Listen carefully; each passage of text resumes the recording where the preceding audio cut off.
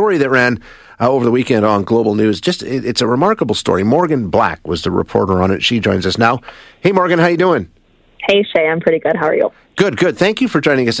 Really, it's a remarkable and a tragic story that you're bringing us here. The story of Gavin Zima. He died by suicide back in April, but his death is being considered a workplace injury or a workplace death. Tell us exactly what the situation is. So Gavin I'm going to take you back to the day of his injury. So he had just started a new job. His name's Gavin Zima. So he was starting a new job as a pipeline inspector. And so, the first few days on the job were, he's getting his bearings, and he had a knack for it. He was about to kind of set off on this new journey.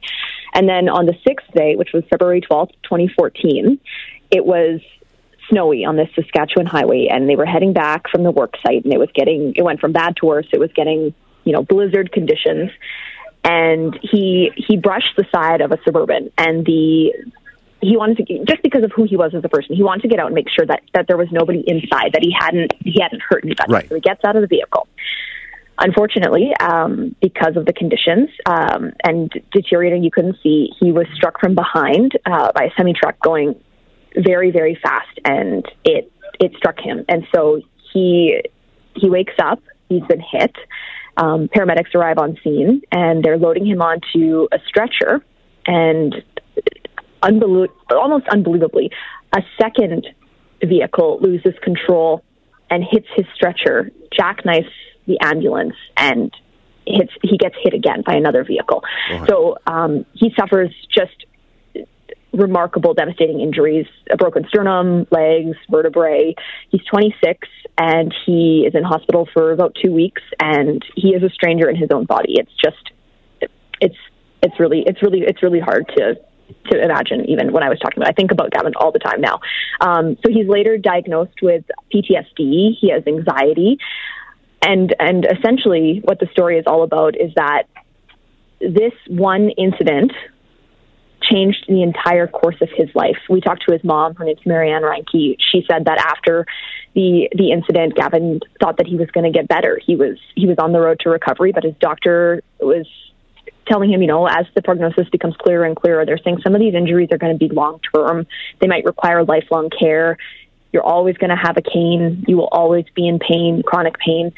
And he just kind of went into himself. And his mom, Marianne, told me that he made her take down all the pictures of him in the house from before the accident, because she said he just told her it hurts him. It hurts him to see these pictures of him. So his mom said, this once eternal optimist, this loving and caring and fun guy that he was, went away. And it was just really, really difficult for him. And so the point of the story is that, we often hear of workplace deaths. Sure. We hear those stories, but thousands of Canadians suffer workplace injuries, and we don't always know what happens after that, what they deal with in the years and the months to come. And so Gavin's story was kind of one small piece of those many, many Canadians who are injured.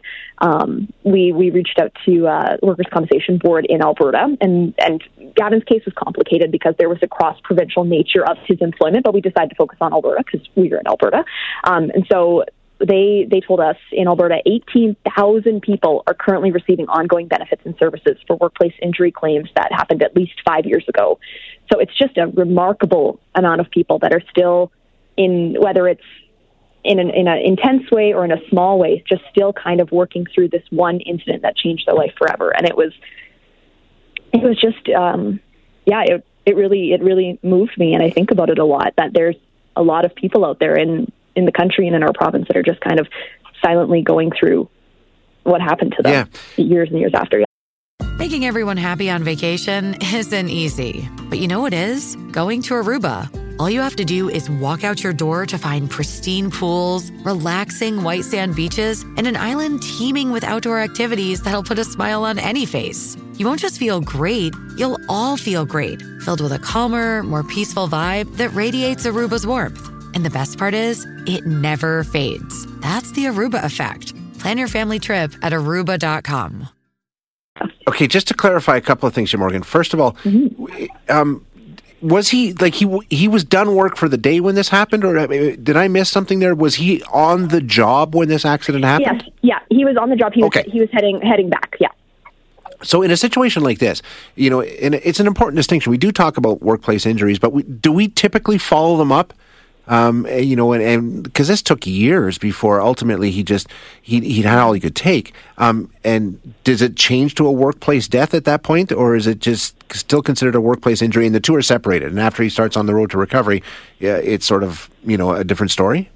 So that is what's happening behind the scenes right now. Is his mom and WCB are working through that distinction. They have not yet finalized where that lies. Yeah.